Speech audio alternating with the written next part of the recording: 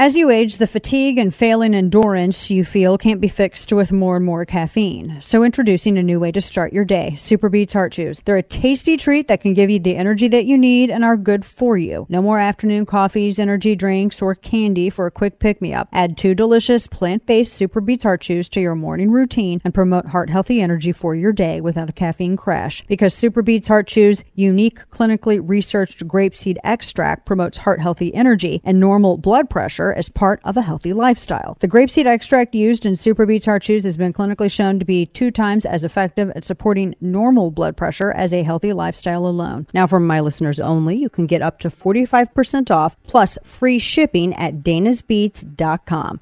This is their best offer available anywhere. That's danasbeats.com. Get up to 45% off plus free shipping at danasbeats.com. That's danasbeats.com. danasbeats.com. The bill we have today to vote on, the Women's Health Protection Act, and I respect people who support, but make no mistake, it is not Roe v. Wade codification. It's an expansion. It wipes 500 state laws off the books. It expands abortion.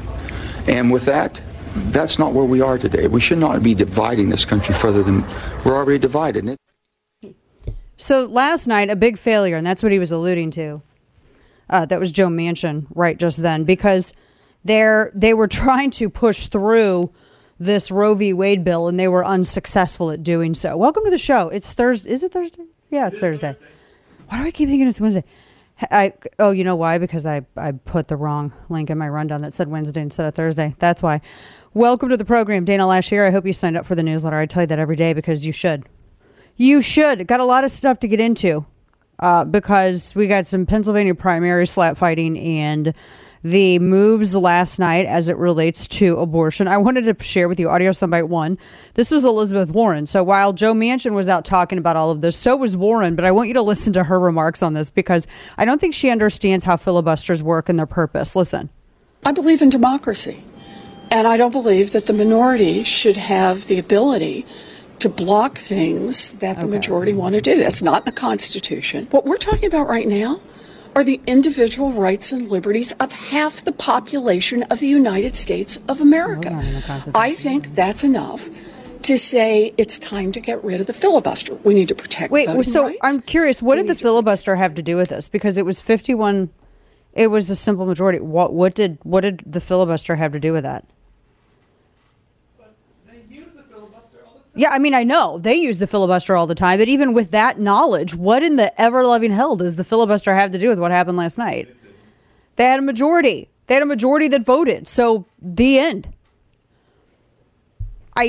She's a kook, man. Honey, would you like a beer? She's so weird. I'm never going to get over that. So, it ended up, you had people like Joe Manchin who ended up, everybody's blaming Joe Manchin this morning, saying it's all Joe Manchin's fault. But ultimately, really, it's Democrats' own fault because they're so damn extreme. I mean, for the love. You know? I mean, come on here. You're talking about doing something all the way up until, even when the baby's crowning, and then you're shocked that people think it might be just a little too much. A little much, you think? That did it all by itself. You didn't even have to have Republicans go out there. Good grief. All right, so that took place yesterday. Also yesterday, you had U.S. Court of Appeals. They ruled on California's ban on sale of semi-auto weapons to adults under 21. They said it's unconstitutional. So there were a lot of things that were happening yesterday. And we're going to get into, we'll talk a little bit about that and what that, because it wasn't constitutional. But yeah, 49-51 vote. Did you see, by the way, did you see the Furious Female Lawmakers, which sounds like a really bad cover band? They marched through Congress chanting, "My body, my decision." And then they had all the people who were the handmaidens. It was Halloween. They were at Amy Coney Barrett's house last night. I guess they thought it was Halloween. And they wore their little submissive handmaiden costume, which I actually think that they have a fetish about, to be real. But they wore those, and they had all of these women marching through the halls of Congress. You can march to Target and get $9 birth control just as easily as you can march through the halls of Congress. And I just feel like that people need to be made aware of that very simple fact. So that is some interesting developments yesterday. because it's too extreme. I mean, when you look at what happened in Colorado and everything that they were trying to push in Virginia, it's just too extreme. I mean, come on. Democrats are their own worst enemies. They really are. So a few other things that we're kind of watching for today, and we'll talk a little bit more about this as well. So do you remember the story about the crack pipe in the safe smoking kit? And do you remember how Jen Psaki said repeatedly that it was a lie and that it was misinformation because it was the Washington Free Beacon that had first reported it? Do you guys remember this? And so the Washington Free Beacon, they did what we call journalism. And they went out and they actually looked at all this stuff because they said, I mean, I'm just looking at all the Reuters had fact check. U.S. government officials did not say that crack pipes would be distributed in safer drug kits. Fact check. This is from CNN. Biden admin isn't funding crack pipes. Fact check. This is from AP. False claim that Biden admin is distributing $30 million of crack pipes. PolitiFact. Conservative commentators set off a firestorm by accusing the federal government of spending $30 million on crack pipes. But that isn't what's happening. Oh, except here's the story. Yes, they absolutely hella did include free crack pipes because the Washington Free Beacon went to 5 different cities and got 5 free crack pipes in 5 separate free safe smoking kits. And they took pictures and recorded everything. So, yeah, Psaki had said that they were never part of the kit. It was inaccurate reporting, except they literally do contain a crack pipe. Apparently in Richmond, you get 2 crack pipes. In Boston, you get 1 crack pipe. In New York City, you get 1 crack pipe. You don't get the alcohol pads and the lip balm in the New York City one. So in Boston, you get a crack pipe, the alcohol pad, stuff that I would imagine looks like shoving the stuff in the crack pipe, lip balm. In Washington, D.C., you get 1 crack pipe. I don't know what the hell some of this other stuff is. Here, you need to see, this is when we need somebody who knows drugs. We need to get a junkie on the street and be like, okay, I want you to explain all of these accoutrements for us, please. Yeah. I mean, we really need Hunter to explain how all this stuff works. I don't know. I don't smoke crack or meth. I can't look at that photo. I put it in Slack. So you see what I'm saying here? So you have in Boston, you get 2 free alcohol wipes, a package of lip balm, some copper with I don't know what that is. What is that? Is that copper? It looks like one of those Brillo pads, like scrubbing. But it looks like it's a Brillo pad that's been unraveled. So it's a string of it. And then there's what looks like a popsicle stick with the popsicle off of it, lollipop off it. And then in Washington, D.C., you get the crack pipe, 2 wooden things, 4 alcohol pads, it looks like. You also get pre-cut squares of foil, for the meth rock, I would imagine, or crack rock. 3 things, I don't know what those are. The little coil stuff, again, 1 big ball of it. And then 2 red cap things. I don't know what those are. Baltimore. Wow, they're really generous in Baltimore. Holy wow. Now, you don't get the bubble on the end of the glass pipe.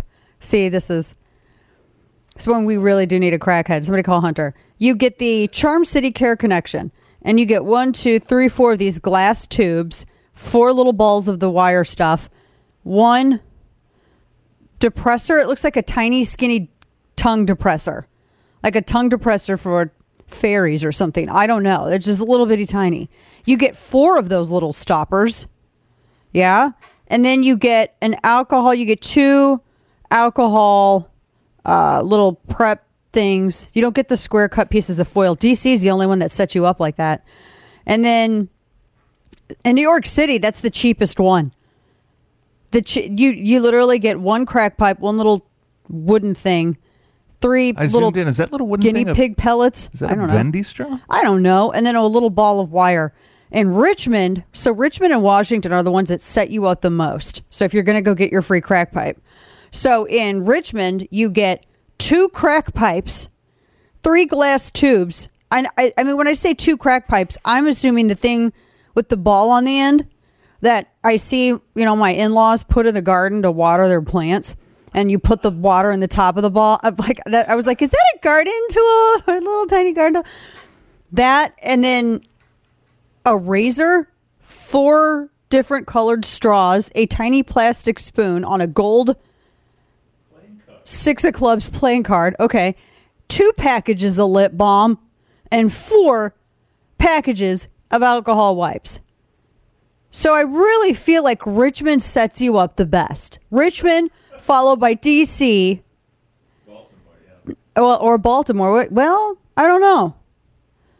You don't get you don't get the foil. The foil really reigns. I mean, I'm really shopping hard for here. Steve's like, why they got to do my hometown like that? So yeah, Richmond probably number 1. I would say maybe Baltimore number 2, DC 3, Boston 4, and then New York City. They don't even care. They don't even care about your crack smoking habits. I'm fascinated by this. I don't know why, but this absolutely fascinates me. It's like you can see who cares most about the people who smoke meth. How many crack pipes did you get in your let's smoke meth for free, paid for by the government kit? Really, it's what it is.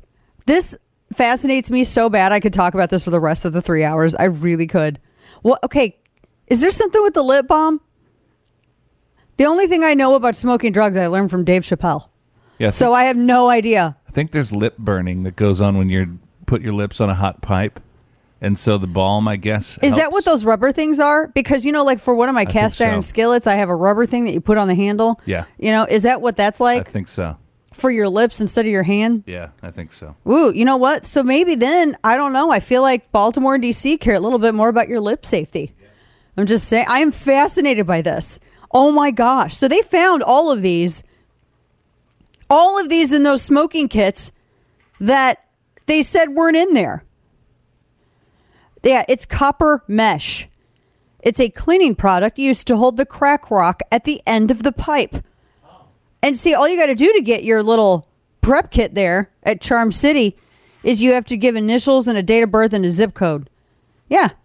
And you get directions for how to do it too. Like most of these people, I'm sure, have probably smoked drugs a lot and they don't need instructions.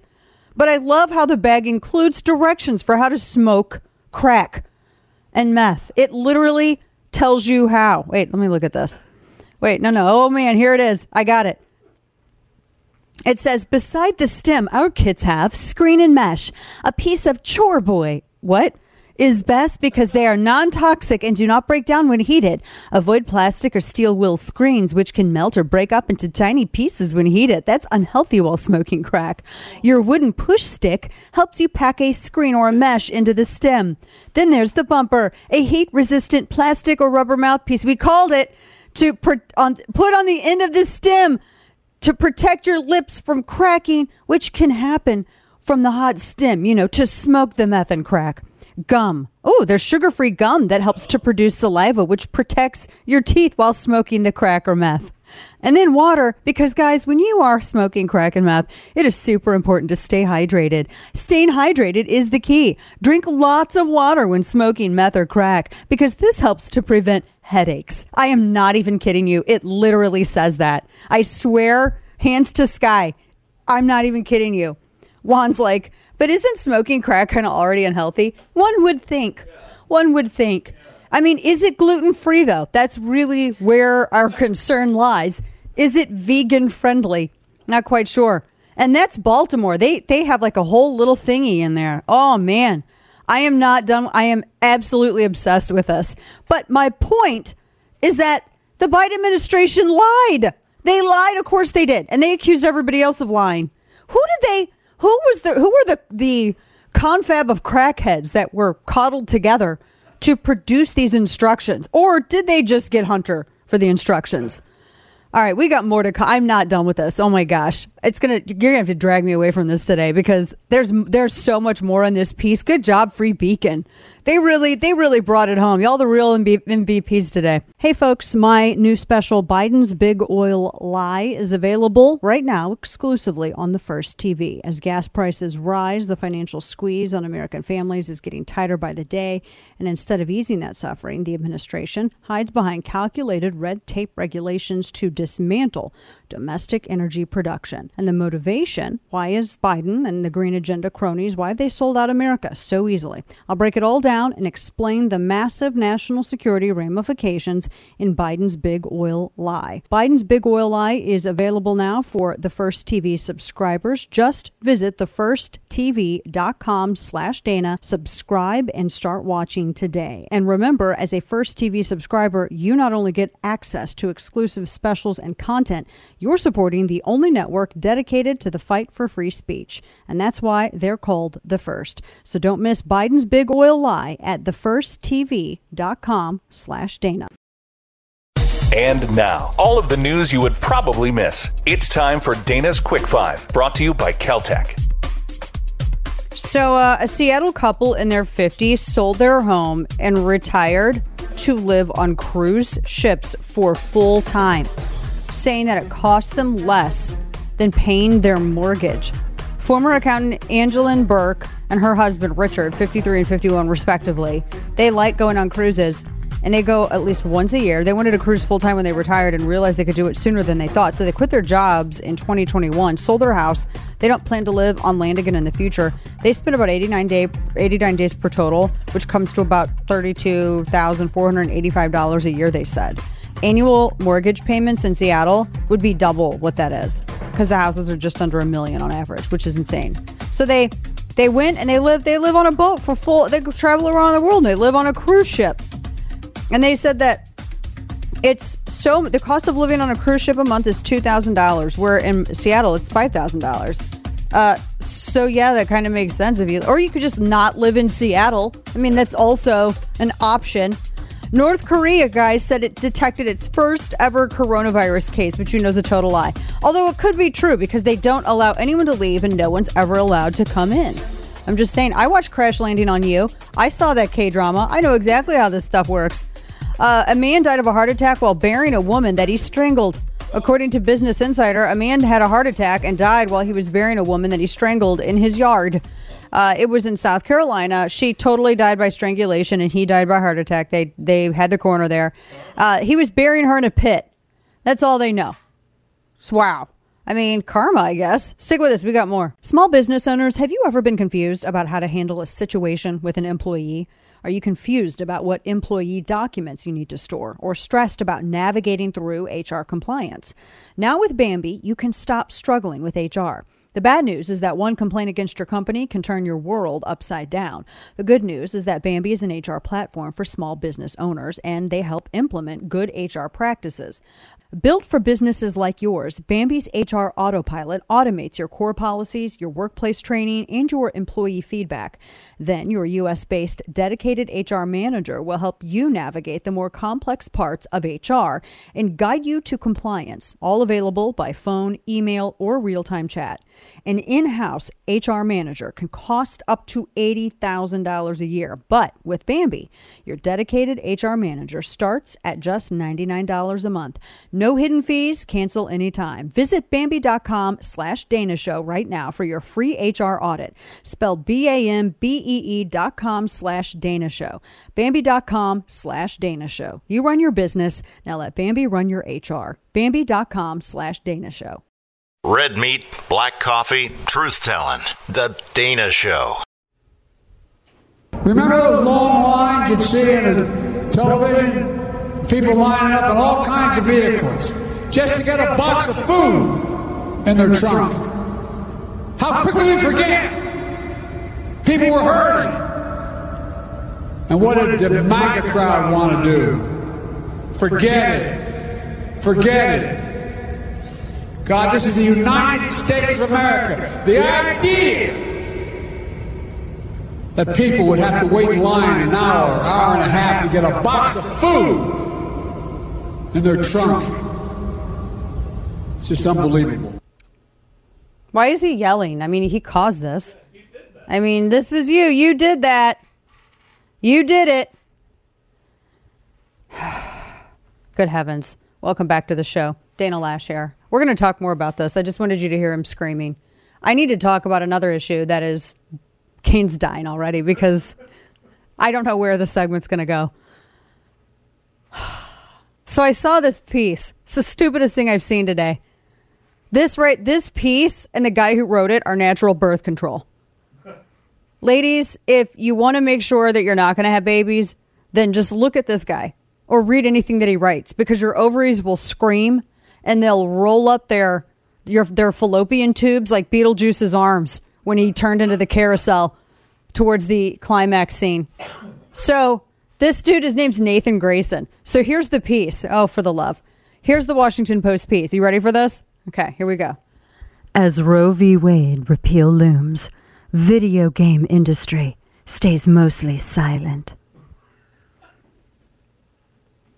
And here's this little twerp, Nathan Grayson. Him and some broad. Jeez. I'm edgy. I dyed my hair blue. I'm a Gen X. I can totally make fun of these people. I had my head shaved and my face pierced, like in the late 90s. I will totally make fun of you. They go, I reached out to over 20 major video game companies about whether they intend to speak up in favor of reproductive rights or provide monetary aid to employees. Just a few said yes. Most said nothing at all. Oh my gosh, I'm so here for this ratio. We're waiting for Wario to weigh in. And I'm trying to think, what about the maiden Melina? We're waiting for her to weigh in. Only Elden Ring players will get that. Is she going to weigh in while she turns my runes to strength? Is she going to do that? Kane's dying. True. Hey, you haven't played the Cyber. You haven't played that game, have you? I have not. It's a really good game. Yeah, no, I haven't. Yeah, you get killed constantly. I mean, it's just, you're like, how many times am I going to get killed today? But they don't care about any of this stuff. They don't care about any of it. Princess Peach going to weigh in? I mean, you're asking video games. There used to be the joke that the people who played video games were the dudes who would never get laid. But I really think that's incorrect. It's the dudes who write about the dudes who play video games. Those are the dudes who never get laid. It's a true story. I feel like I'm watching or living through a South Park episode as it's being written. It's just so wild. So they're upset because of the video game industry. What other industries? I'm literally shaking are in. What other industries are they? The casual dining industry? I'm sorry, but I didn't see any flair on the shirts and vests of the people at TGI Fridays. OMG. Like OMG. ZOMG. What else are we going to freak out about? Big Meat? Was Big Meat silent? When I went and got my Jimmy Dean sausages, I noticed that no one in the Jimmy Dean sausage company said anything about Roe v. Wade repeal. Can you imagine, too? Any company that decides to come out on this should be dragged 6 ways to Sunday. Well, here at the Jimmy Dean sausage manufacturing facility, we wanted to weigh in on Roe v. Wade. Well, it makes sense. You make sausages. But you know what? So do women like me who don't care about your opinion on this stuff. Good grief. Just provide a product. These people are never, ever. This guy's getting dragged and I'm here for it. Oh my gosh. This is the stupidest thing I've ever seen. I mean, somebody's like, could you follow up and ask Mario and Sonic how they feel about the escalation of violence in Palestine and what Israel's role in the Middle East should look like? I'm sorry, can you ask Princess Peach how she feels about women in Afghanistan now having to fully cover up again? I mean, how do you want to go? How do you want to go on and on? It's really disconcerting that no one over at no one over at Gearbox at all whatsoever has weighed in on that cardinal who was arrested in Hong Kong. I mean, it's just truly like deafening, the silence. Where all do we want to go with this? What about Havaianas, the people who make flip-flops? Really interested in what the flip-flop people think about this. And while you're at it, can you talk to us about any potential recessionary concerns and your opinions on quantitative easing? I mean, we really need Havaianas, the maker of the ultimate symbolic beach flip-flop, to weigh in here. I really want to know what my tampon thinks about quantitative easing and also Roe v. Wade. I could go on. These people deserve to be dragged. This is the stupidest thing I've ever seen in my life. These people are stupid, and the people who write about it are dumber. Can you believe we reached out? Who sits around and is like, guys, we haven't asked video games? I get it. The guy thinks he's clever because he's acting on a stereotype because he thinks that most video games and companies in development and design, etc., are dominated by men, which they really aren't.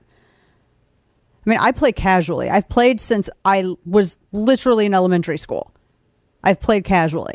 I played, actually, when I was pregnant with my first child, I was playing Mortal Kombat right up to the point we had to leave to go to the hospital.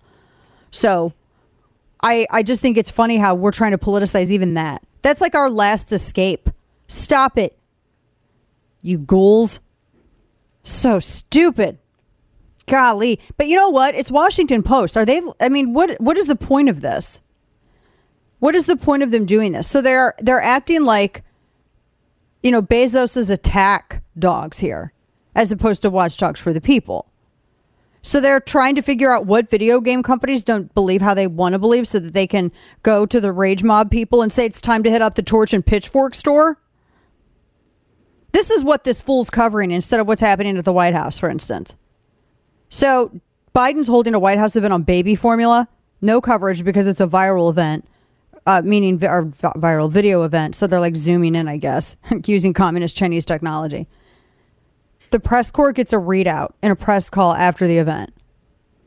Well, they remember yesterday I was reporting to you that they were supposed to do this on the 25th of May. Well, they're having a hearing on this in May.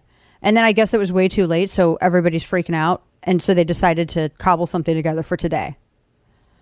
And so they're having this meeting. The president, for the first time, is addressing baby formula. No one in the press can get in.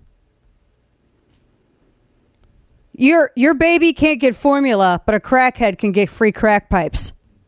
Let that sink in. I have a few other things here. Holy wow. So I wrote a piece yesterday about Dr. Oz. And he had tweeted, this was in 2018 because he's a Republican candidate. We've asked him to come on. And so far his campaign won't respond, correct? So I'm going to let everybody in all of our 13 different affiliates across the state of Pennsylvania. Dr. Oz doesn't want to talk to you, apparently. He doesn't want to. And I don't do getcha stuff. I don't invite people onto my show to be a bitch to them. I never have, and I never will. But I am going to ask you questions. For instance, he tweeted back on March 15th, 2018, quote, right now, the CDC at CDC.gov is not funded to study gun violence in this country. It's time we treat shootings as a public health problem. Contact your congressperson today to demand that they fund the CDC to comprehensively study gun violence. Hashtag in the band. Well, that's a Bloomberg talking point. That is exactly what you would say if you're anti-gun. I've discussed this at length. I've written 2 books where I've addressed it. First off, he is lying in this tweet. The CDC is not barred from studying any violence at all whatsoever pertaining to the illegal use or carry of firearms. In fact, the language is so incredibly precise. It's from a 1996 budget provision. And what it did was bar the use of taxpayer dollars to advocate for or against gun control. The sentence reads, quote, provided further that none of the funds made available for injury prevention and control at the Centers for Disease Control and Prevention may be used to advocate or promote gun control. Not only can tax dollars not be used to fund gun control or promote gun control, they can't be used to promote pro-2A stuff. The left wanted to politicize science and research using our tax dollars, and when they were prohibited from doing so, they went out and lied to everybody and claimed that they were entirely banned from researching anything related to quote-unquote gun violence. Now, why would any self-proclaimed Republican want the CDC handling this anyway? This is the same CDC that destroyed their own gun control narrative in the 90s because they found out that lawful defensive gun usage vastly outmeasured criminal usage, and they didn't report their findings because it contradicted their support for gun control. If you signed up for my newsletter, you got all of the receipts on that in your inbox. This is a government agency that used our tax dollars for surveys to argue for gun control, and then they hid the results from the taxpayers when the results of the surveys compromised their political mission. This is the same CDC that lied about and inflated firearm fatality numbers and dragged their feet for 2 years before finally changing it. And by the way, they've been fact-checked on this by Forbes, USA Today, and PolitiFact. I know the left loves them. This is the same CDC that wanted to use its federal authority to falsely present a medical need to restrict firearm ownership, just as the CDC involved itself in state-regulated lease agreements for the sake of health. The same CDC actively erasing women in the name of science by tweeting and promoting and changing their documentation to birthing persons. And this is the same CDC, with receipts, by the way, caught misrepresenting the child fatality COVID rate. And in response, the Wall Street Journal and Johns Hopkins publicly fisked and corrected their figures. So here's my problem. I have a problem with any Republican that chooses to describe the willful and deliberate choice of violence with an illegally possessed inanimate object as being similar to that of a communicable disease, while using Bloomberg rhetoric as a way to boost legitimacy of a federal infringement. That is inexcusable. Dr. Oz's rhetoric demands explanation and not excuses. This is a guy, and I have the audio, I'll play it for you later. He endorsed red flag laws. This is a guy who had no problem until his campaign with numerous previously published anti-Second Amendment columns ghostwritten for him. My friend Cam Edwards said this, quote, "It doesn't matter to me if he's been endorsed by Ted Nugent, Donald Trump, or the ghost of John Moses Browning. What matters to me are his words and deeds. And Dr. Mehmet Oz has done far more to advance the cause of gun control than the right to keep and bear arms during his time as a public figure," end quote. And all the people that he just mentioned, save for Browning, are friends of mine and I've known for over a decade. I get that a candidate's thinking on the issue may evolve and they may change their mind over time, but I've never seen anybody go 180 on an issue right before an election without any explanation at all whatsoever. It is right and just to ask questions and to demand answers. Like I said, I'm all for welcoming converts to the fold, but that doesn't mean that you race to put them in important elected positions right away. Now, I want you to notice this is when you're going to see whether or not the rhetoric from some of these consultants and pundits out there about putting the country first actually matches their actual heart's desire to do it. We have asked Dr. Mehmet Oz repeatedly to come on this program, and his campaign will not respond. And I'm going to keep updating you about it because he apparently does not want to address this. I'm not going to be a jerk about it, but I'm not here to pat anybody on the back. I mean, I view this stuff the way that you do. I don't view myself as being on the side or friendly or all buddy-buddy with politicians. So we're going to follow this. And we're going to also discuss some of the other issues going around because this is going to be a big issue in this race.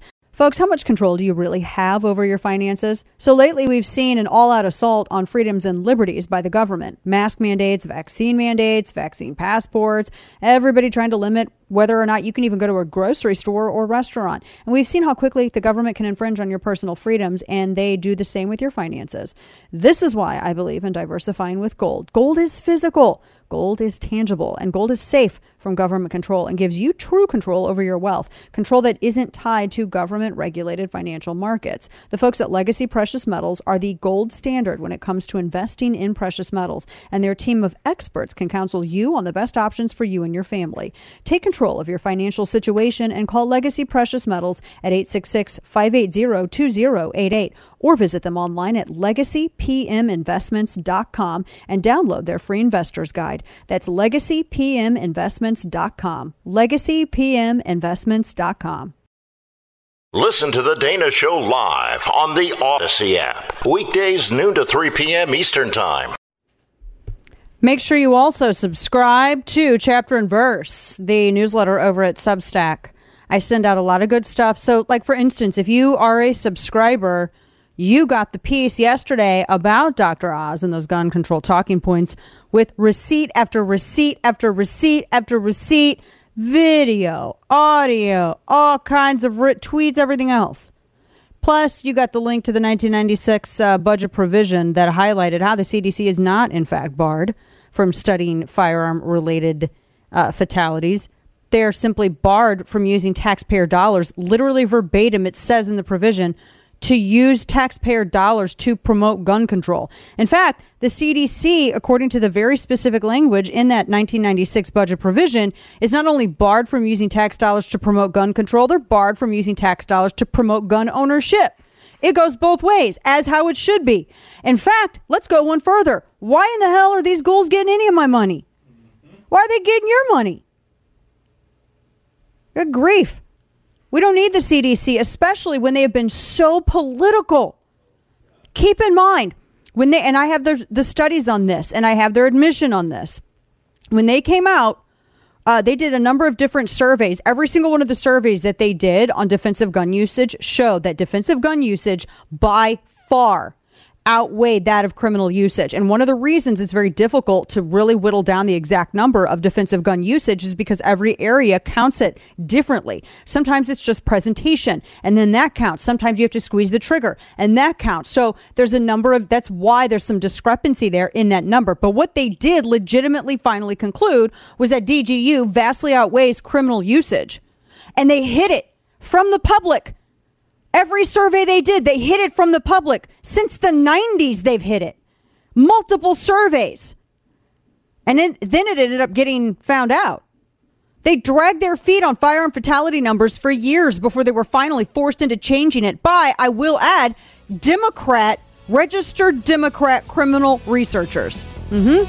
Stick with us. We got a heck of a lot more in store. It's the Dana Show. Back after this. Have you heard of American Wagyu? No? Well, I'm here to tell you it is some of the most sought after beef in the world, and I can get you 2 free pounds. So our new friends at Good Ranchers are giving you 2 pounds of their American Wagyu burgers for free with my code Dana. So not only does Good Ranchers sell 100% American meat that is steakhouse quality, it is one of the best burgers on the market. And you'll find boxes like the Ranchers Classic, their best-selling combo of beef and chicken, or the new Prepper Kit. And with meat prices soaring, Good Ranchers will help you stock up. Have food security and save $25 on every box for life just with your subscription. So as long as you're subscribed, your price is not going to change. 2 pounds of free Wagyu burgers and 0 inflation. Yeah, this offer is not going to last long. So visit goodranchers.com/Dana to get a box of amazing American meat and get 2 pounds of free American Wagyu burgers plus free shipping. That's goodranchers.com/Dana. goodranchers.com/Dana. Under my predecessor, the great MAGA king, the deficit increased every single year he was president. The first year of my presidency, I reduced the deficit, reduced the deficit by $350 billion. Oh, stop it. You did not. You did not. That actually never happened, but okay. I mean, I love how he can just say it, but that doesn't make it true. Welcome back. I just saw a headline about Pizza Rat, and I thought that's so appropriate. Welcome back to the show. Dana Lash here with you. Good to be with you on this beautiful Thursday. All right, so Jiminy Christmas. What he's saying there, and I want to pick apart his statement, because the first part he was discussing. Three parts to it. MAGA King, why would you troll yourself like that? It also suggests that Trump has a base that Biden lacks. But the great MAGA King makes me think of Labyrinth. Right? Totally. Jared, the Goblin King. Totally makes me think of it. I'm going to resist busting out into song. That was a musical I can watch, just by the way, is that one. Never, ever attempt to redo it for stage. I may riot. There may be arson. I'm just saying. The great MAGA King. Why would you troll yourself that way? Because now there's going to be merch. You know Trump already has that web domain? Yeah. MAGA, or he has Ultra MAGA. Yeah. They bought Ultra MAGA. It's a whole thing now. I'm laughing my head off internally. I'm not an emotional person. So when I smile, I'm pretty much LOLing on the inside. But when you're talking about deficit increasing under Republicans, now here's a point that I have said. When Trump got into office, one of the first things that he did was he started cutting all these government agencies, cutting their budgets. And I was like, oh my gosh, did we just become best friends? Because it feels like we did. That's how you become my best friend. If you come up to me like, Dana, we're rolling back rules of engagement. That's one of the things he did. Dana, we're going to be cutting all this bureaucracy. We're going to be whittling it down, getting back to Article 1, Section 8. Oh my gosh. Like, we're going to go to Jared's Jewelers and get some Ms. Paws. It's going to be so great. And then if you say further, we're going to be cutting all these budgets, cutting down the government spending. He was doing that. But what was weird is during his term, while he's like cutting elsewhere, Republicans in Congress were wanting to spend more. And he had, you have tax cuts and you had excess spending. This is where Democrats screw up. Because the problem isn't tax cuts. It is not the American taxpayer's responsibility to bear the penalty for stupid, reckless, irresponsible, math illiterate lawmakers in Congress who spend our money recklessly to the point where they have to figure out how they're going to continue with the large government they've created and also provide tax cuts. And that's when they start getting into the talking point that tax cuts cost. Tax cuts actually don't cost. It's our money. We give the government our money to run the government. And they keep expanding the government and then demanding more of our money to run the expanded part of government. Now, that's not how that works. And then, we have income taxation that was made permanent by FDR, etc. The point is that I said back in 2016. I said it back in 2017. Republicans are going to get hit at some point. It may not be today, but they're going to get hit with the accusation that they allowed the deficit to increase because they did not rein in spending. Not all Republicans, but there was a good chunk of them. The tax cuts were great. I love that. But I also said there's going to come a time when you're going to start hearing from some people that we got to take away these Trump tax cuts because it's too expensive. The issue isn't us keeping our money. The issue is those damn people in D.C. spending all of it. That's what they refuse to say. But he won't divulge that because he's one of the people that desperately wants to increase government. And so to increase government, you got to be able to pay for it. So his deficit spending, Biden's, good grief, Biden's talking about the Build Back Better, which is, it didn't get legs because it was ridiculous. You're talking about giving away taxpayer dollars to green companies that have not been able to prove that by themselves they can withstand market demand and play in a free market. He wants to prop them up with our taxpayer dollars to the tune of billions. We saw that already under Obama Biden with Solyndra.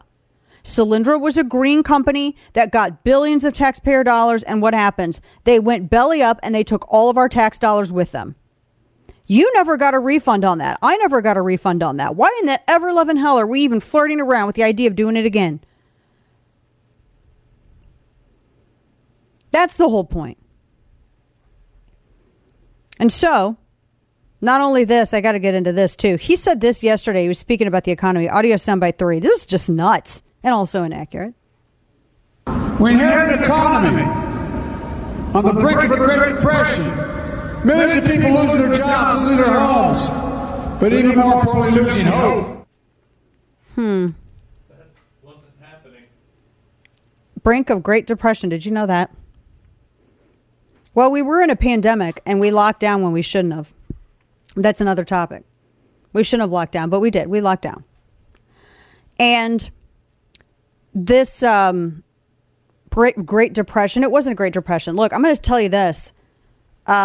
I think Trump had some really good economic advisors. I don't think he has the best people around him telling him who to endorse at all. At all. But he had some really good and plus he knew the economy. He ran a bit. He took what he inherited and like quadrupled it. And then he turned himself into a little franchise. I mean, that's smart. So he knew, look, we got to have tax cuts. We got to have people who are participating in the economy. That works. I was talking to, we're redoing our patio. We were talking to some of the guys yesterday evening, and they were saying that, well, one of the things that we noticed, and because they've been in this for like 25 years. It's a father and son business. They've been in it for a long time. They're like, well, one of the things that we've noticed is that, when the tax cuts came in, our business had been good and it was kind of hitting a lull. And then when the tax cuts came in back in 2016, they were like, oh my gosh, our business exploded. They had to expand. They had to hire a ton of new people. They did not want to turn away work. They were like, the phrase, we don't want to leave meat on the bone. They did not want to turn away work. And it was booming. And so you have to think, they're hiring people. They were able to increase their wages for the people who had been working with them longer. And then the people from whom they're getting their materials, whether it's, if you're doing concrete, if you're doing tile, just got to think about all the little stuff that goes along with a project like that. That is paying those producers to make available those products. And in turn, they're having to make sure that they're either increasing wages or hiring new people to expand so that they can meet that demand. That is how this works. And he's like, now with inflation, he's like, it's hit our business and we're terrified. He's like, because if they start talking about raising taxes. The other thing, when you hear Democrats sit here and go on and on and on about we're going to raise taxes and it's only going to be on the wealthy, but it's never on the wealthy. You have S Corps, all these businesses that file, LLCs, all these individuals that file as, when they file their taxes, it looks like they're wealthy and super rich. But the way that they file and the way that they are structured for tax purposes, that's not the case. That's their business, not them.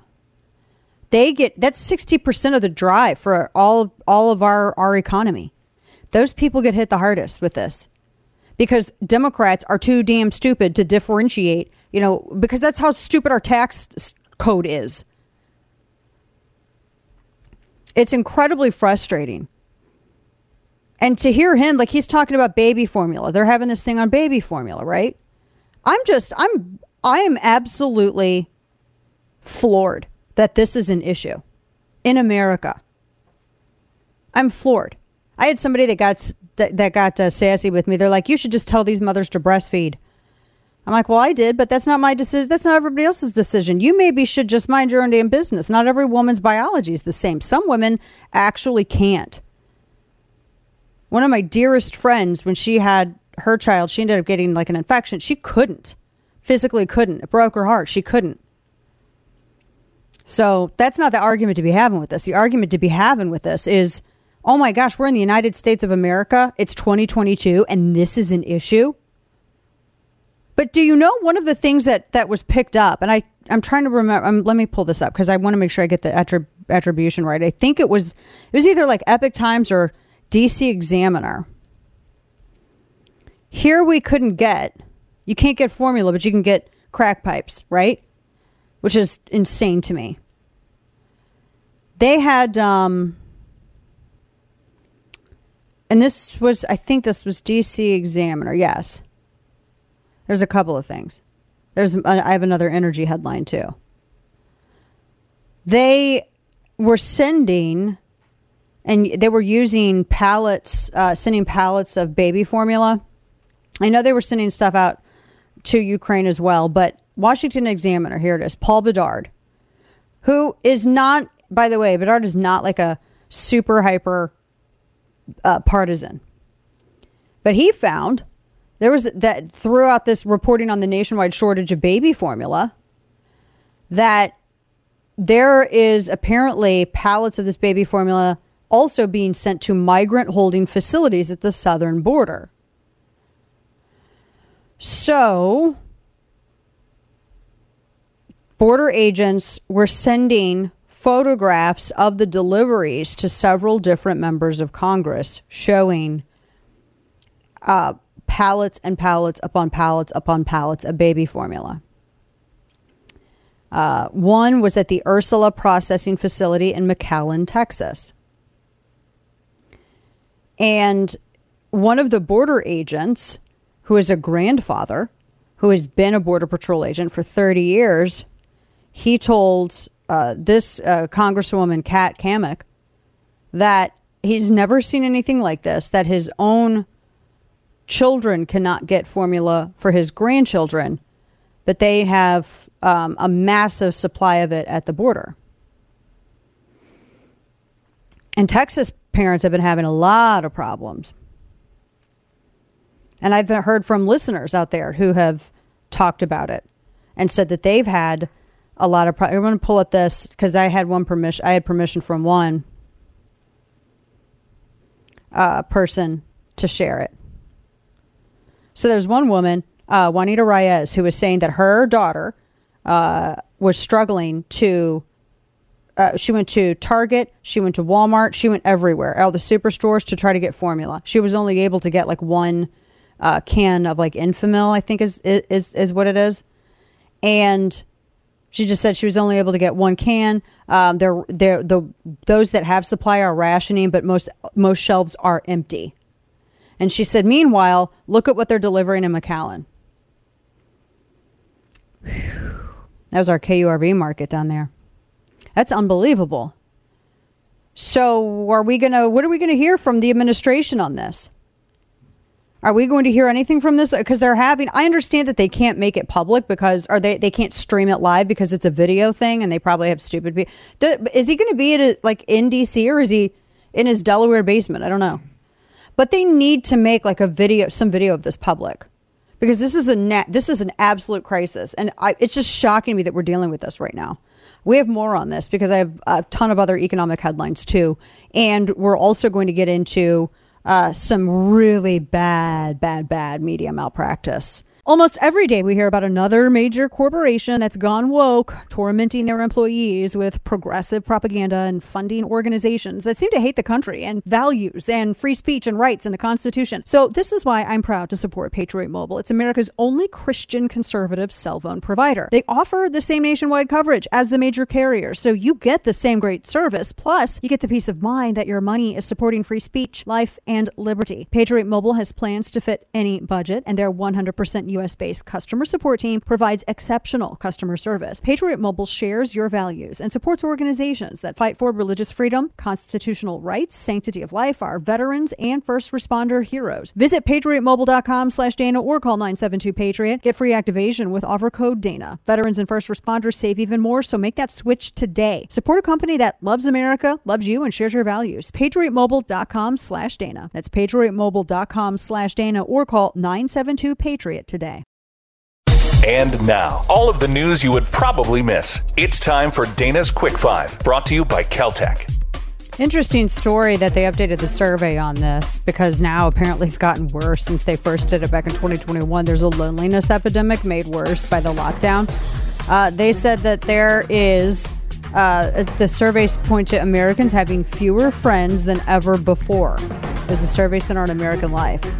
I think the reason why is because we totally broke the social status quo, right? The socialization status quo, and especially with everybody working remotely. I'm just saying, the Hill reports, and you're going to hear a lot of talk about this, gun violence spiked in the first year of the pandemic. You mean the first year when there was like the defund the police and all that stuff and criminals were running rampant and people were allowed to burn entire neighborhood blocks? They said that firearms were involved in 79% of homicides in 2020. And I'm going to look at the latest figures for this because this is CDC, and I don't trust the CDC. And even the FBI can be wrong with this. The Uniform Crime Reports, but they were saying, it's the rate of gun homicides was among the youngest black males between the ages of 10 to 24. It's actually they're teenagers, and it's not just black males, but it's teenagers and it's criminal activity, and they're usually illegally possessed. But I do want to look at UCRs on that. Campus Reform says that a college student was forced off campus because they would not get a booster shot, even though they don't prevent absolutely a single thing. Union College student was removed from campus because they didn't do the booster due to health issues after the previous vaccinations. They had a bad reaction, an adverse reaction to the vaccine, to the previous shots. And so they said that they weren't going to do it. Ellie Puentes told Campus Reform after she got her second dose, she had health issues, really bad. She didn't want to get it again, so they told Puentes she couldn't come back to school. Ridiculous. Stick with us. Service is what drives them. Well, service and a ton of caffeine. We all know that first responder communities mean a lot to those that they serve, and Black Rifle Coffee wants to give you the opportunity to support those who stand strong on the front lines. From now through May 15th, you can gift a coffee club subscription to your local department, donate directly to first responder charities, or join the coffee club and have a portion of the sale go to those charities. With everything a coffee lover could ask for, Black Rifle Coffee Company develops their explosive roast profiles with the same mission focus learned as military members serving this great nation. Visit blackriflecoffee.com/Dana and use code Dana at checkout to get 20% off your purchase and your first coffee club order. Now through May 15th, gift a coffee club subscription to your local department or join the coffee club and have a portion of the sale go directly to those charities. And use code Dana at checkout to get 20% off your purchase and your first coffee club order. That's blackriflecoffee.com/Dana and use code Dana. Black Rifle Coffee, America's coffee. Of all your favorite talk hosts, one of these is not like the others. The Dana Show. So is this a bill to preserve access as it is today with Roe in place being the law of the land, or is the goal of the bill to expand it?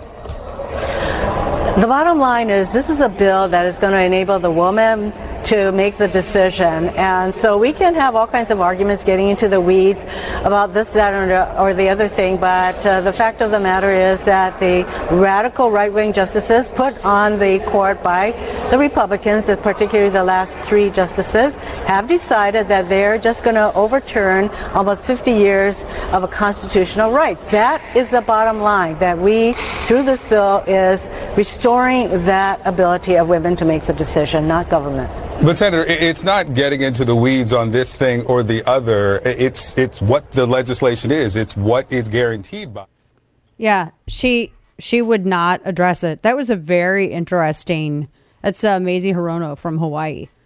Who is she talking to? He actually did a real good job because it wasn't Fox. Victor Blackwell, CNN, Victor Blackwell.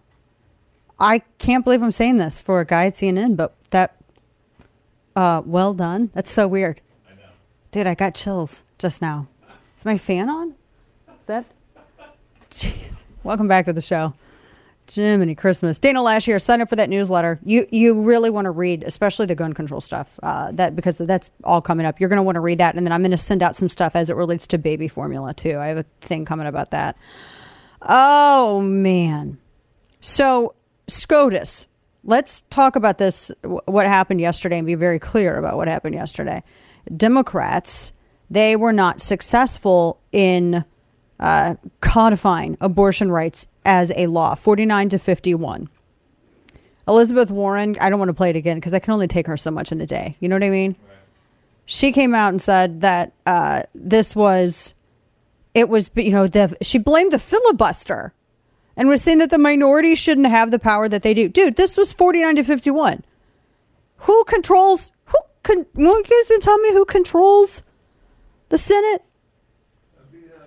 That'd be thank you, Kane. I appreciate that. Thank you for keeping track of those facts. Hashtag FACKS, facts. Manchin said he's not going to vote to file cloture to end a filibuster for a bill. But it had nothing to do with a filibuster, though. This was 49-51. He was saying that if it got to that point, that's what he was telling you what he was and wasn't going to do. And Murkowski and Collins each apparently submitted their own rights bill, abortion rights, which is a weird phrase to me. That was a little more narrow. But Schumer, look, Democrats are extreme. You remember when Pelosi said that there's no room for pro-life Democrats in the party. And it wasn't just her. It was the Democratic Congressional Campaign Committee, the Democrat Senatorial Committee. They were telling these candidates that if you want to get campaign cash, you got to toe the line. They had no more room for moderates. None. And that's pretty extreme because you realize that the United States, when you compare our abortion allowances or restrictions to, say, Europe, theirs are way more restrictive. There's been a number of pieces. They're way more restrictive. And they act like Oh, it's the United States. It's so bad. It's the United States. They're the ones. They're so strict. I wanted to, there's a couple of other things on here. Yeah, CNN's Victor Blackwell. He did a really good job. He did a really good job with this. And that bill failed. They control the Senate. They were not able to get it through. That's kind of what happens. It's just wild to see it blamed on kind of like everything else under the sun. But the bottom line is that Democrats, their position are it's honestly, it's like the most extreme thing in the world. I'm pulling up this thing. I had it mislabeled in my notes because it is actually way harder to get into. It is. It's when you compare abortion restrictions in Europe to that in the United States. Yeah, the left is pretty shocked when they see that. There was a really good piece in Wall Street Journal just 4 days ago by their editorial board, and it got into that. They said that their limits are way stricter than that of the United States, and they are generally democratically decided to be stricter too. Democrats are just super extreme. They're incredibly extreme. And yes, there's some nuance there because not every country in Europe has the same restrictions, but it's a lot different. What is it like? I think Spain and Italy and Switzerland, France and Germany apparently reportedly have because they have it between 12 to 14, and then that's it. A lot of states in the U.S., you can go beyond that. Not every state, but a lot. Democrat run. Democrats' position is just incredibly extreme. And that's why when you look at how Americans are surveyed, especially, remember the partial birth abortion debate? I remember that when I was in college. Americans widely did not support that. And that was a position that at the time it was far left Democrats. And now we're basically at that spot again. You had Ralph Northam, who had said on a radio program in Virginia, and this was in the lead up to his re-election, in which he was ultimately defeated by Glenn Youngkin. But he was defending all the way up until birth, verbatim. Those were his words. In Colorado, you had Colorado Democrats and the head of their party there on the floor in their state legislature arguing for the same thing. That's incredibly extreme, and it's not where most Americans are. So when you look at the breakdown here, and Elizabeth Warren saying, well, this is the minority shouldn't control actually, Democrats with their extremism are the minority. This is what happens when the people at the levers don't actually line up belief-wise with the people they're supposed to represent. Because most of the people voting for these Democrats don't actually believe all the way up until birth. And they don't actually believe it should be taxpayer funded on demand. But that's where Democrats, that's where they are. Because they're far left. Their party's gone. There is no such thing as a moderate Democrat party anymore. The party is so far left, second wave feminists are coming over to Republican side. No, I'm not saying this to be offensive. That is incredibly bizarre. Is that not bizarre? I was having this question with a friend of mine who is a leftist, hardcore leftist, but she's got a ride or die spirit, and I appreciate that. Hardcore leftist, like Bernie Sanders stuff, right? And we've never had a fight. She believes what she believes. I believe what I believe. I'm not gonna convince her. She's not gonna convince me. I mean, I could if I tried. I really could, but But she was saying that, and she's second wave. And the thing that was making her mad is that the third wave feminism that's like really taken root in the Democrat Party, they're the people who are using birthing person and men can have babies too. Let's get women out of sports and let's erode protections for women. And because I asked her straight out, it was like, how are you strategizing? Like in your mind, how is your party strategizing? Because here you have this abortion issue, and that was kind of a hallmark of second wave, was it not? Except, like y'all said, safe, legal, and rare. I'm like, are you guys going to be, you're called TERFs by the third wave that wants it all the time on demand, taxpayer funded. Are you going to put your issue of protecting women, your women's protections and all this stuff, are you going to put that to the side to work with the people who are calling you TERFs and want taxpayer-funded abortion on demand up till birth? And she was like, I don't know what my party's doing. She's like, I don't think I can. She's like, I'm not going to be voting Democrat next election. I legit almost died. I screenshotted it. I said, I'm saving this. Just about died. But that's like, she's like, they're so far left. She's like, there's so much of the party that I just don't see, I don't identify with anymore. Like, that's crazy. That's how far left they've gone. So when Warren sits here and talks about Democrats as the minority or the Republicans as a minority, lady, your extremism is the minority in the country. But you pull the levers like y'all the majority. And then you wonder why your approval is in the toilet. Jiminy Christmas. I mean, it's just wild to me. I wanted to get into some of the media malpractice here before we get into Florida Man. I know I'm all over the place today, guys. I'm like, I have all my stuff organized. I'm not actually all over the place, but I'm not following my rundown, like literally at all. So I saw this is Associated Press last night, and they were so hardcore ratioed. I actually wrote in the comments, I was like, I'm just here for the ratio. Here's their tweet. Ready? Elon Musk boasts that he's acquiring Twitter to defend freedom of speech, but he has long used the platform to attack those who disagree with him. Because apparently free speech excludes disagreement. Disagreement isn't free speech. What? Who's the moron running AP's account? Listen to this. This is clown stuff. Today in clown news, they write, this week Musk is again keeping people guessing. First off, that's the worst sentence I've ever read. I have to just sidebar it real quick. My youngest, when he was writing his speech, I was editing it, and I was like, if you ever end a sentence with a preposition, I'm gonna delete your whole document. Don't ever do that. Don't split your infinitives. Make sure that your subject verb agreement is like, legit and copacetic. Everything's cool. This week, Musk is again keeping people guessing. Seriously? First, he embraced a European measure to keep hate speech and misinformation off social media. Love those sentence fragments.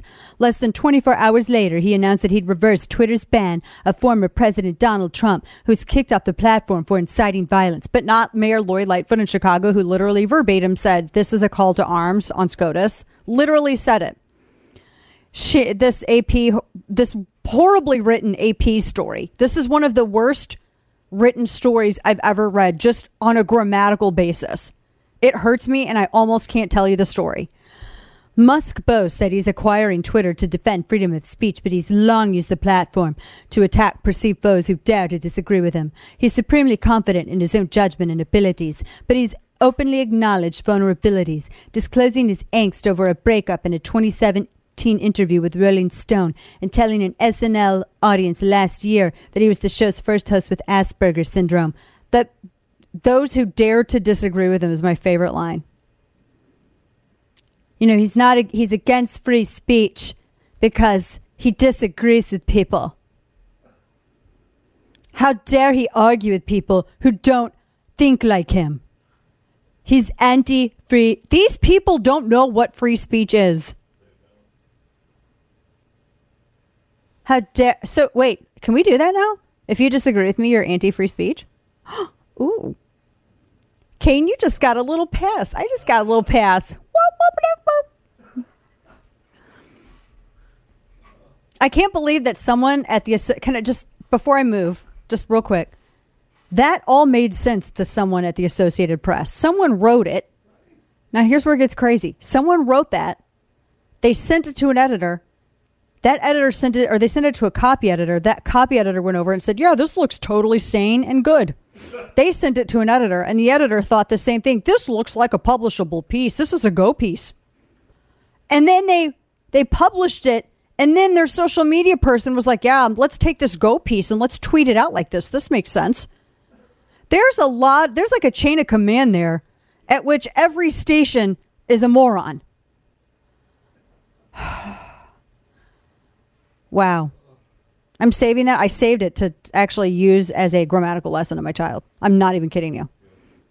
All right, we got more. We have more to come. You don't want to miss. As you age, the fatigue and failing endurance you feel can't be fixed with more and more caffeine. So introducing a new way to start your day, Super Beets Heart Chews. They're a tasty treat that can give you the energy that you need and are good for you. No more afternoon coffees, energy drinks, or candy for a quick pick-me-up. Add 2 delicious plant-based Super Beets Heart Chews to your morning routine and promote heart-healthy energy for your day without a caffeine crash. Because Super Beets Heart Chews' unique, clinically researched grapeseed extract promotes heart-healthy energy and normal blood pressure as part of a healthy lifestyle. The grapeseed extract used in Super Beets Heart Chews has been clinically shown to be 2 times as effective at supporting normal blood pressure as a healthy lifestyle alone. Now, for my listeners only, you can get up to 45% off plus free shipping at danasbeats.com.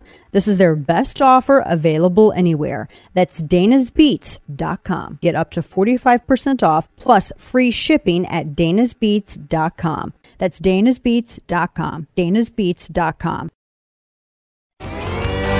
It's his life mission to make bad decisions. It's time for Florida Man. Man, this is messed up. It's actually kind of funny. This jailhouse informant apparently has been working with Tampa prosecutors, and he's been arrested almost 40 times, and he kept snitching on his cellmates. So he would make deals with prosecutors on his own charges.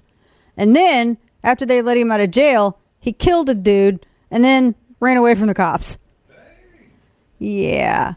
Now his name's Paul Means. Gosh, there's something there. There's like a, yeah. So now so now he's got like a trial coming up, I think in a month for this murder. But I mean, think about it. He's snitching on all his cellmates that he gets so he can get sweetheart deals on his stuff. How was he not killed in jail? Or at least got stitches. Right? Yeah, what happened to the snitches get stitches? Where are his stitches at? Right.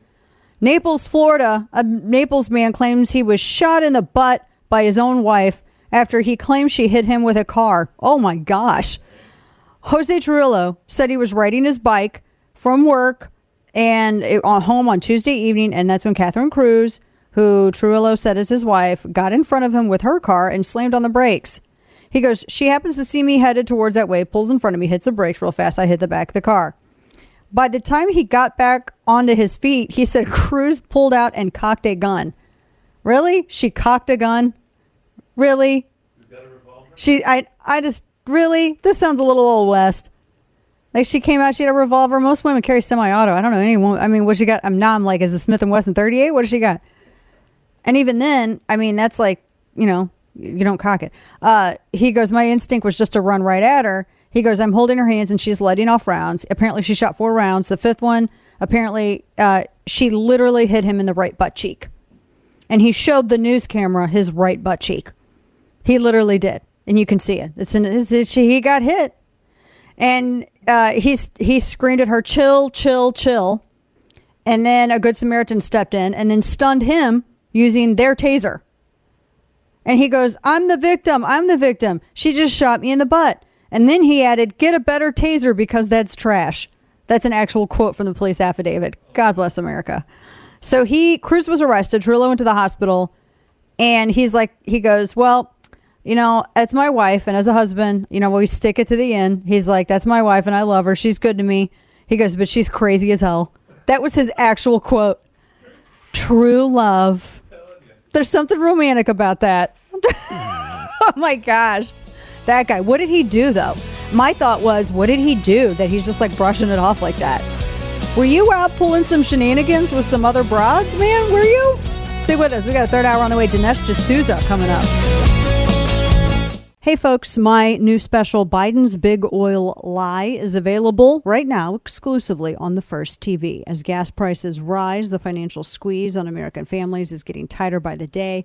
And instead of easing that suffering, the administration hides behind calculated red tape regulations to dismantle domestic energy production. And the motivation, why is Biden and the Green Agenda cronies, why have they sold out America so easily? I'll break it all down and explain the massive national security ramifications in Biden's big oil lie. Biden's big oil lie is available now for the First TV subscribers. Just visit thefirsttv.com/Dana, subscribe and start watching today. And remember, as a First TV subscriber, you not only get access to exclusive specials and content, you're supporting the only network dedicated to the fight for free speech. And that's why they're called The First. So don't miss Biden's big oil lie at thefirsttv.com/Dana. Great. Is this turning point on the formula issue at the White House? You mentioned the White House is involved. I mean, I at the White House, I don't know. I can find out for you and get you a person who's running point, but I don't have a person in it. So that's the new White House spokesperson, Karine Jean-Pierre, who's kind of giggling when she's asked about formula shortage. And meanwhile, I guess maybe if you need formula, go on down to the border down in McAllen, where they got pallets upon pallets upon pallets upon pallets of it. Yeah. Whew. Welcome back to the show. Dana Loesch here with you. Third hour. We are scheduled to have Dinesh D'Souza at the bottom of the hour to discuss his documentary. Really well done. 2,000 Mules. I mean, like unrelated, real quick, unrelated to the topic, which we're going to talk about. The scoring, the way that the music is done, the cinematography, the lighting. It's just actually really well done, because a lot of conservatives, when they do stuff like this, I feel like they're more focused on pushing the message as opposed to giving any kind of consideration to the artistry of putting something like this together. Because successful documentaries, they're successful because not just of what they're telling you, but the way that they look and make you feel. He did a good job with it. So we're going to talk to him about that. That's scheduled coming up. Okay. We've been talking about a lot of news and stuff. Normally, we just, every now and then I like to dive into something odd. So this is all Juan's fault. Juan just took us right off the rails right now, because I am fascinated by this story. Now ignore the name that I'm about to tell you, because there's a different story here. I had no idea of any of this. So Juan shares this story, right? And it says Justin Bieber banned from buying a Ferrari. And it says that Ferrari has banned him from ever buying its cars again. They accused him of violating car modification rules. He apparently changed the color of his 2011 F458 Italia to neon blue, and then he modified it with the Liberty Walk body kit. And Ferrari dictates that you cannot sell your car in your first year, and it discourages these modifications. And my first thought was like, what? I didn't even know that they did this. So then there's like a whole, I'm sure that people who are totally into cars, and I have some of my friends who are, and my husband, who are ridiculously into it. My husband, when he was a teenager, rebuilt this Barracuda that he then sold for a lot of money. And I've never really, I know about Ferrari. It seems like the 80s car, right? It's like an 80s car, right? I don't dislike it. I'm just weird. And I had no idea that they had this culture. I had no idea that Ferrari did this. And they do. They have all kinds of rules. Owners have to go to great lengths if they want one of these cars. I didn't know that. Like, apparently, the word is that, and this was in Auto Evolution. It said, this is where the Ferrari world is kind of like the Vatican. It's very mysterious. There are a lot of trinkets you got to wear and a lot of rings you got to kiss. And they say that the strict rules of Ferrari ownership are you don't choose, Ferrari chooses you. It's strictly controlled from the moment you decide to buy it. Not that it's like a ridiculous amount of money, but from the moment that you decide to buy it and being in possession of it, everything. It's like a very regulated, strict process, which blows my mind, because I'm thinking if I'm paying six figures for a car, I'm going to do whatever the Hades to it I want to, right? If I want to turn it into a Wienermobile, like with Oscar Myers, I could do it. You know what I'm saying? And they said that the exact nature of their rules, most of the rules they get from the fine print on the bill of sales. And then they say the controversy that accompanies the release of the limited edition vehicles. So they said that owners there's like rules that all new and old owners have to abide without fail. You have to have a thorough background check. You can't just like walk into a Ferrari dealership and drive off in a new car. Doesn't matter how rich you are. And if it's a limited edition, apparently it gets more ridiculous. There's like a whole process to even be considered for that. And you can't sell it in your first year. You can't sell it without notice. They run a credit check on you. They do, well, obviously, but they do all kinds of stuff. They say that, like traditionally, rumored reportedly, men over 40 are preferred with no history of incidents and a good reputation, which, Bieber's just got a lot of money, I guess. But they say just having money doesn't make you good enough to be seen at the wheel of a Ferrari. They like to maintain control over its cars even after selling them. So that's why they bar the owners. You have to sign this contract to get this car. Or they force them to inform the marquee before selling. They can't flip the cars for profit, all of this other stuff. I mean, this is crazy. They like the option of taking back the car should the owner want to part with it. I mean, and the sentence, Ferrari frowns upon show-offs. It's a Ferrari! Like, that's literally, if you look up show-off in the dictionary, it's a Ferrari. And you can't cover the badge. You can't do drastic altercations. Man, you know what this reminded me of? I read this article because I was amazed at why women. Now, dudes, this is where you're going to understand ladies. Let me explain something to you. For a lot of women, like their handbags are kind of like the cars. You know what I'm saying? And I read this story because I could not figure out why all these women were spending 5 figures to carry around a damn purse. And it was that Hermes Birkin bag. I'm like, why are these women spending $25,000, sometimes more, to carry around a leather purse that is made of leather like every other leather bag out there? I mean, I got my limits, people. You know what I mean? Like, I got my limits. And then when I was like fell into the rabbit hole, this is what I do at night. And then I asked my husband, would you like me if I only had 2 hands on 2 fingers and it was a meat fist, just a fist of meat with 2 stubs sticking out? I asked him weird stuff like that. So I'm reading this story and it says that if you go into one of their, I've never even seen a Hermes store. So just so you know, they said that if you walk into the store, you can't just walk in and buy one of those Birkin bags. You have to you have to be invited to take advantage of the opportunity to purchase one. You can't just walk in and get one. They're very select. And I'm like, wait a minute, you got to kiss someone's butt to spend 5 figures? Screw you. Here's a giant foam finger with a middle one.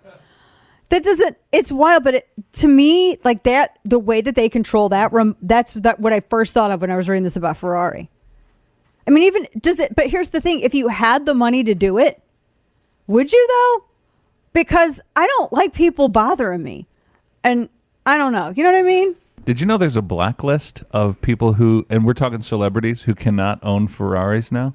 I mean, Nicolas Cage is on there. He can't own a Ferrari. He's right. a Coppola. Floyd Mayweather can't. Kim Kardashian, Blac Chyna. Kim Kardashian can't own a Ferrari? Yeah, no. She apparently was gifted a Ferrari like back in 2011, and it was gifted, so that's apparently a bad thing. You can't gift? Yeah. Wow. It was a wedding gift from apparently a, quote, known financial fraudster on the run. Wow. So apparently that blacklists her. So here's the question.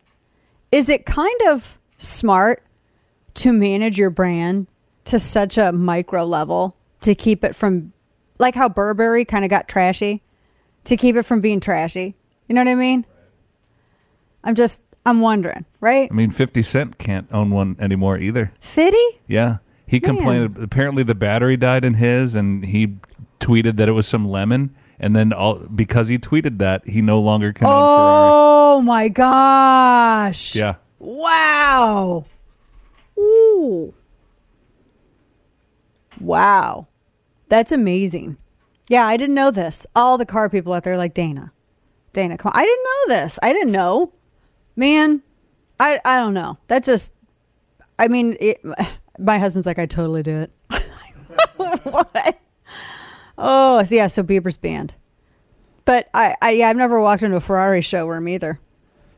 Our Formula One listeners are screaming at you right now. Big F1 fans, because there's a whole documentary about how exclusive Ferrari is and Charles Leclerc and Sainz and all them. Yeah, well, I know. I mean, I don't dislike it. I just never. That was never I never walked down that road. But now, because they have this weird practice, see, that's the stuff that hooks me. If it's weird, I'm interested. So now I'm like, oh, I want to know like the psychology. Because think about it. There's a psychology there. To micromanage something, to keep it from being, to keep up the allure, to protect the mystery, and to protect it against being seen as degraded by, trash and flash. You know what I'm saying? Like there's, like you don't want to look, it doesn't want to be seen as nouveau riche, which I don't have a problem with nouveau riche, but, it's just very interesting. The psychology is fascinating to me on that. It's like the only place in the world where there's class is in Ferrari sales, right? Everything else is just garbage. Everything else is, men can get pregnant too. And let's like show everyone our cesarean scar on the cover of Sports Illustrated. Like you sent me this picture. So, okay, we'll get back into the politics of it because I got Dinesh D'Souza coming up, but you sent me this one. Yeah. And I really don't I go back and forth. I'm like, do I have a feeling about this anyway? I just don't know. Yeah, but then, so Sports Illustrated featured its first ever model with a visible C-section scar, which I don't care. But the thing is they make it real low above your lady business for a reason, so that it can't be seen. And the chick in the pose, and I get it's a dude magazine, but the chick and she's like posing in a way where she's pulling down her bikini bottom so you can see her scar. You wouldn't see it if she wasn't doing that. So I'm like, if you're really flashing the bits to show off the scar, I mean, that's not the same thing because it's hidden. I mean, if you're trying to, this is what I don't like what companies do. They give women this neurosis because they're like, well, you shouldn't feel stigmatized about this thing right here that we're going to pretend a white knight to destigmatize. You know what I mean? It's stupid. Nobody cares. Nobody cares. I mean, I've had I will have scars now from the surgery that I had to have, a medical surgery that I had to have earlier this year. Actually, 7 weeks ago. I don't care. It's just that, I mean, I guess, it bothers some women, but the thing that it gets me about this is they're trying to act like they're doing, I don't understand how this is like a favor for women. And also, can we stop like treating everyday things as though it's like, oh, first, it's a big thing. We know that women have C-sections. We know that women have episiotomies. Is that going to be the next thing? Are we going to have no, stop. I'm going to stop myself right Calvin there. Klein hired a pregnant man for their new It's a woman that had her boobs removed and she's pregnant. Right. And she's got a beard. They call it pregnant man, but yeah. Yeah, they call her a man based on her physical features that they say is sexist to acknowledge any other time. That's the logic of the left. Right? Well, how dare you objectify the bodies of women? But yet, if a man wants to appropriate the female sex, he adopts those physical attributes, and then you can totally objectify him. You see what I'm saying? It doesn't make sense to me. Bigot. Yeah, bigot.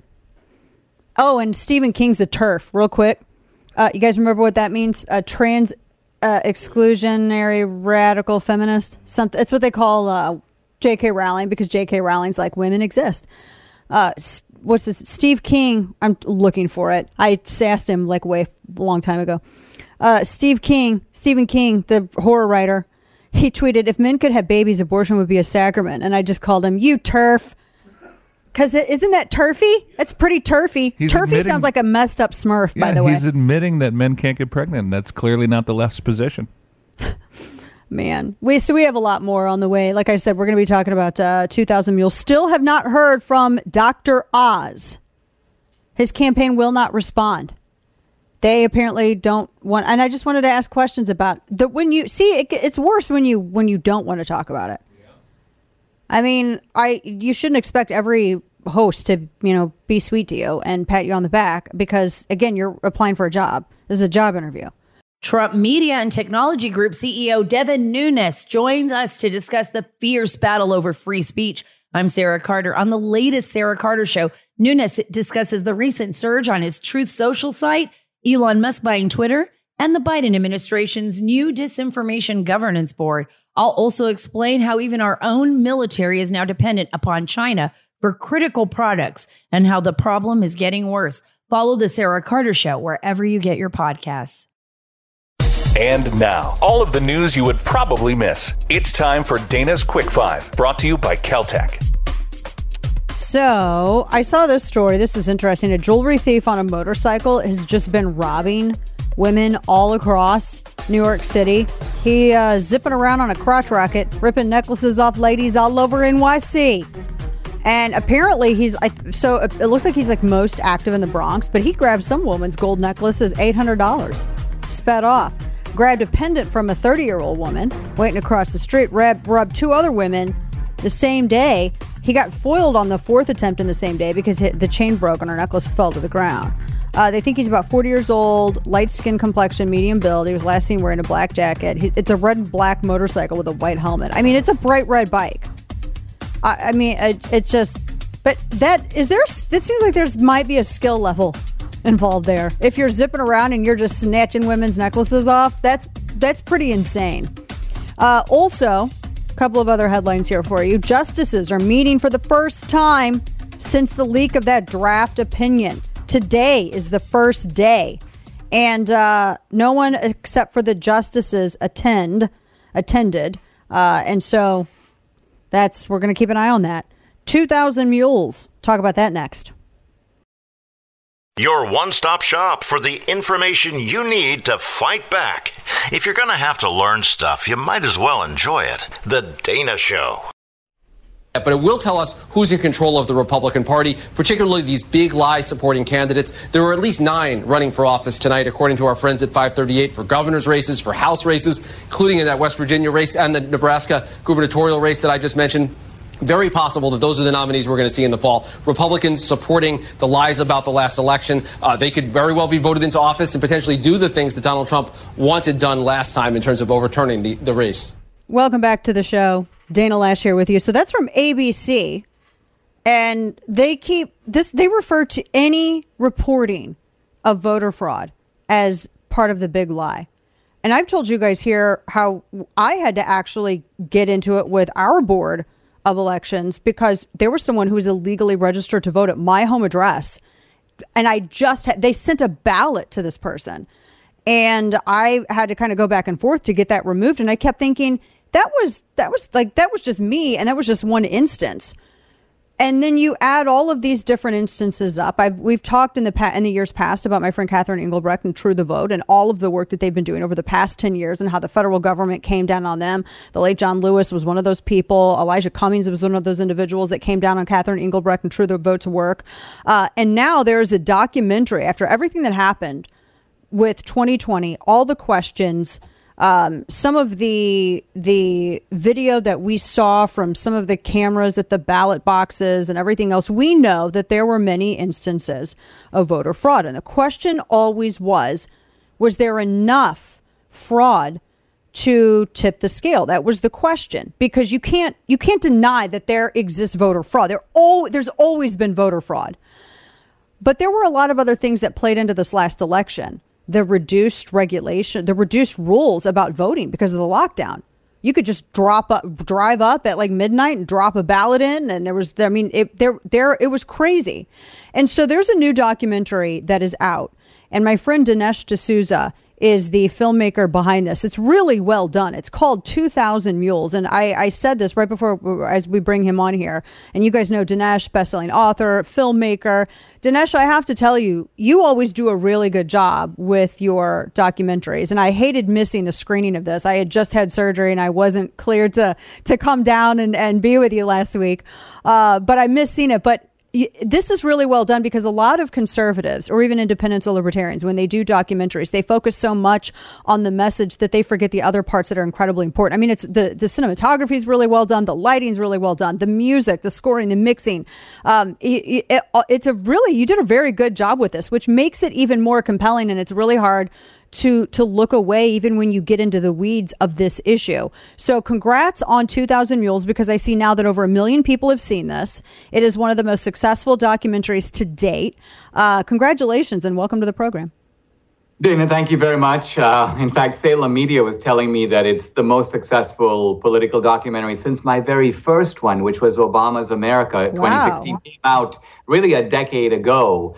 And no, it's thrilling to be able to put this out. It's new information. It's stuff people haven't seen before. And, you know, there are some even Republicans skeptical about this issue because they've been led down some paths where they felt disappointed. Where's the Kraken, all that stuff. So I always say to people, look, you know, forget everything you know or kind of think you know about voter fraud. Just turn your brain on, keep your eyes open, watch the film. It's going to blow you away because it's not all the stuff you've already heard. It's something completely different. And I have to add, too, because you've never oversold anything. I know that there were some people when they talked about the crack. And I mean, I think a lot of people, you mentioned this, and I think this is incredibly important with the psychology of it. A lot of people really had their hopes up thinking that they were going to find the one thing, like the one big piece of the puzzle. But it is so much more broken up and more nuanced than that. And that's what this, I think since 2020, that's what this conversation has been about. The people that you have in this, like Catherine Engelbrecht and Dennis Prager and others, these are not sensational people. These are not barn burners. These are people who just do the work. You don't see them on TV a lot because they're busy doing the work. And I felt like you were very purposeful in the way that you approach this. Tell me about that. Well, I got a really interesting idea, which was, you know, Salem Media said to me, we'd like to have our Salem hosts in the movie. And to be honest, I was inwardly groaning because I was saying to myself, oh my gosh, we're going to have these 5 pontificators and pundits, and they don't really have anything to do with the movie directly. So then I got an idea. I said, all right, here's what I'm going to do. I'm going to bring them all into a room. I'm going to tell them nothing about the subject of the movie. And we're going to start by discussing what we know and don't know and believe and don't believe about election fraud. And we broke right down the middle. So out of the 6 Salem hosts, 3 of them were leading to, yeah, this election was stolen. The others were like, this is nonsense. You know, so we got all that. Then I said, all right, now we have Catherine Engelbrecht and Greg Phillips enter the room and start showing you their geo-tracking evidence, start playing these mule videos. You can see these mules stuffing ballots in the middle of the night. And we spontaneously captured the reaction of these Salem hosts, plus their questions. Very intelligent questions like, what's going on? How do we know it's the same guy? How do we know that this geo-tracking is even accurate? Can we see the same guy at more than one location? Can we go, what if you were to grab him right now and take his ballots? What would you see? All of this stuff is in the movie. So it's beautiful for the viewer because that's what you're thinking, you know? And then at the end, we sort of have them sum it up. So have you learned anything? Have you changed your mind? So essentially, I took the Salem hosts and put them into the story. But the way to do that was that they were completely unfamiliar with what they were going to see. That's a really good way to go about it. We're talking with Dinesh D'Souza about his latest documentary, 2,000 Mules, because those are the questions when watching it. And I loved how it was done because those are the questions that you have immediately. Like, wait a minute, this one guy, because there was one video and the 2,000 Mules, what the title of this is reflecting these people who are caught on camera and they're showing up. One of them was like in the middle of the night, going to a ballot box in the middle of the night and stuffing ballots into the ballot box. And that's where this 2,000 Mules comes into. And Catherine Engelbrecht and Greg Phillips, they've done so much work on this because she's really tracked a lot of this over a 10-year period. And like, for instance, the dumping at 1 a.m., I wanted to ask you, with the mules, how much of this was due to restrictions due to the lockdown? Because there were a lot of states that they should have amended their state constitution, and they didn't. We saw this in Pennsylvania and Georgia. Georgia voted to do this, where they had like the 24-hour vote drop off, and you could do a bunch of no signature matching. You could do a bunch of stuff that you normally could not do during an election cycle, and the pandemic was used as the excuse. How much did that play into this?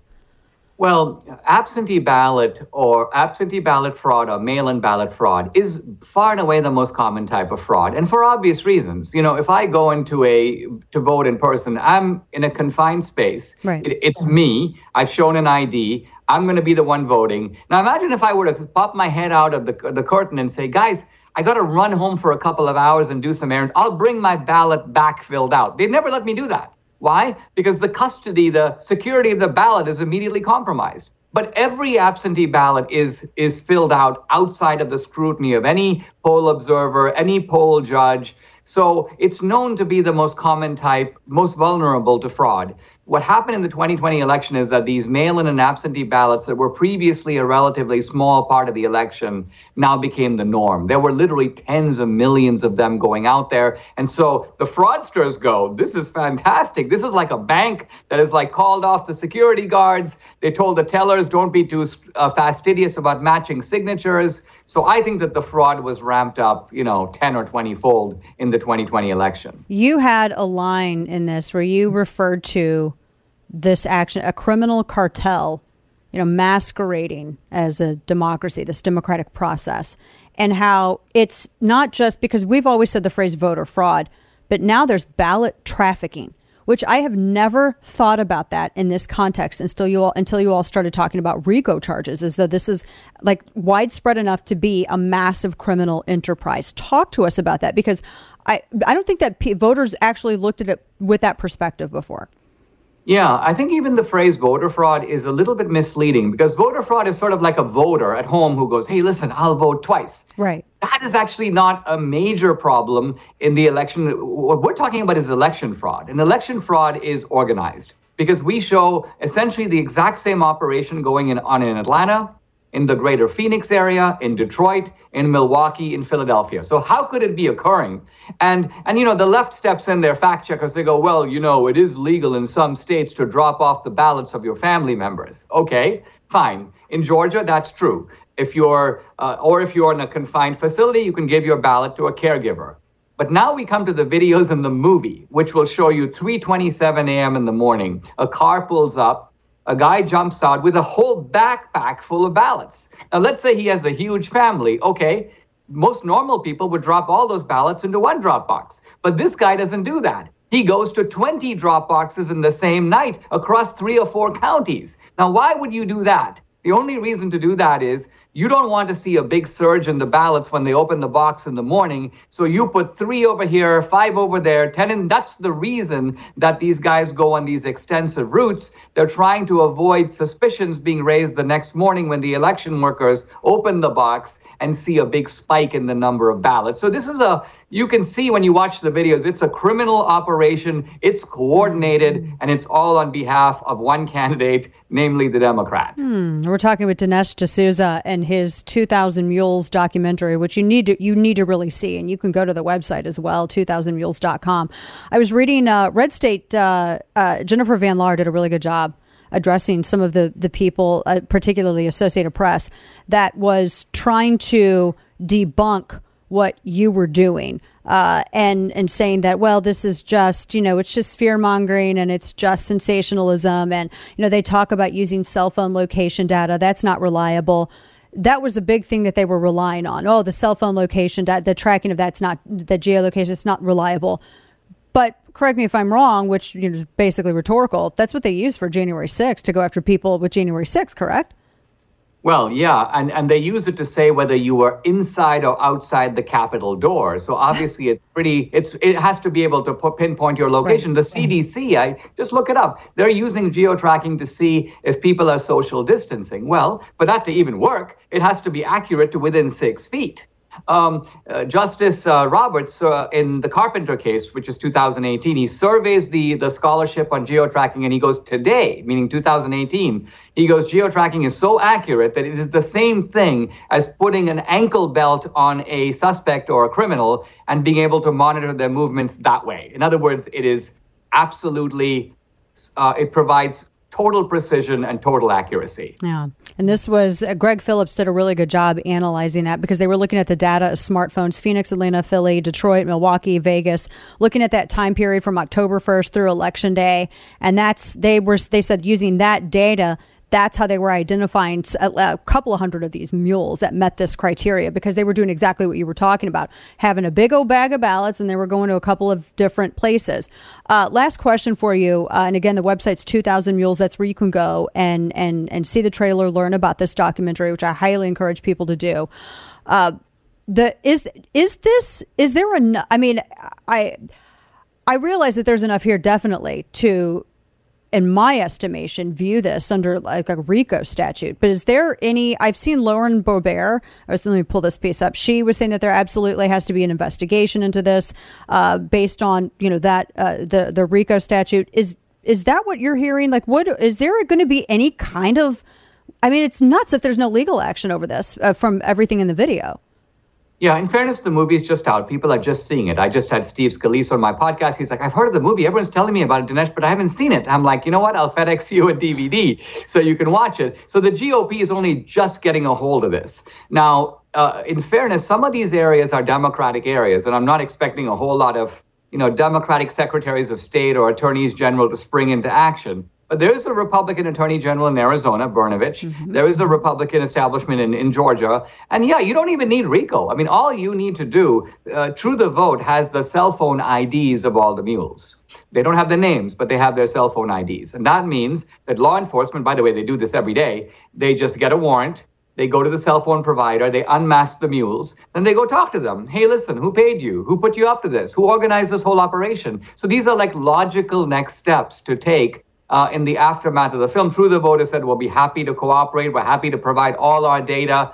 We don't name either mules or these organizations, the so-called vote stash houses in the movie, but I have their names and True the Vote has their names. So law enforcement can easily swoop in and take the next step. That's what really needs to happen. And we need to make sure that happens and keep the pressure on. The documentary 2000 Mules, it is a must-see. Dinesh D'Souza, congratulations again, and thank you for your work and really just bringing attention to this. We're grateful for it. Thank you, my friend. Dana, always a pleasure. Thank you. Listen to The Dana Show live on the Odyssey app. Weekdays noon to 3 p.m. Eastern Time. DanaLash.com. Go up where it says subscribe. That's where you can get that newsletter. It also is available in all of my bios on social media. And we'll have that interview with Dinesh D'Souza. You really do need to go and see that because there's a lot there. And I was telling Kane on break because I know Republicans are kind of divided on this stuff. I look at it like this. To me, there is not enough evidence because the question is always, is there enough fraud to tip the scales? And I always look at it like there's not enough evidence to tell me no. And there's not enough. I want to see a lot. That's a big claim to make. I need to see evidence to tell me yes. And this was one of the best explainers I've seen. It's really good. It gets, and Catherine Engelbrecht, I'd vouch for this woman 6 ways to Sunday. I've known her for a long time. She is not one of those grifters. She did not hang out in D.C. She stays in Houston. She has been doing this since King Street Patriots, that great group down there. The King Street Patriots, True the Vote. She's been involved in all of it since the very beginning days of the Tea Party. And she's just grinds without, getting a lot of recognition and without getting paid. And it's just, you have to do what she does. If you really mean it when you say that you love the Republic and you really feel as passionately as you do about the integrity of elections. And she's very much like that. And if she wasn't involved in any of this stuff, I think, it'd be a lot harder to talk about it. But she's fantastic and it's very smart. I'm glad Dinesh worked with her. All right. Today in Stupidity came. Oh, Dr. Oz still hasn't responded. That is true. Okay. All right. So with the COVID deaths surpassing 1 million, Dr. Fauci came out and said this.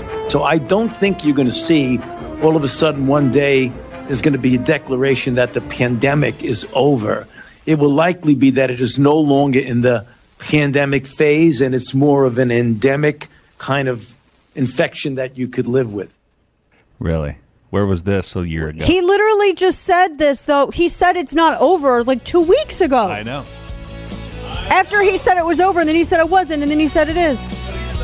Jiminy Christmas science. Tomorrow's Friday, folks. Have a great night. I'll be back with you behind the mic tomorrow.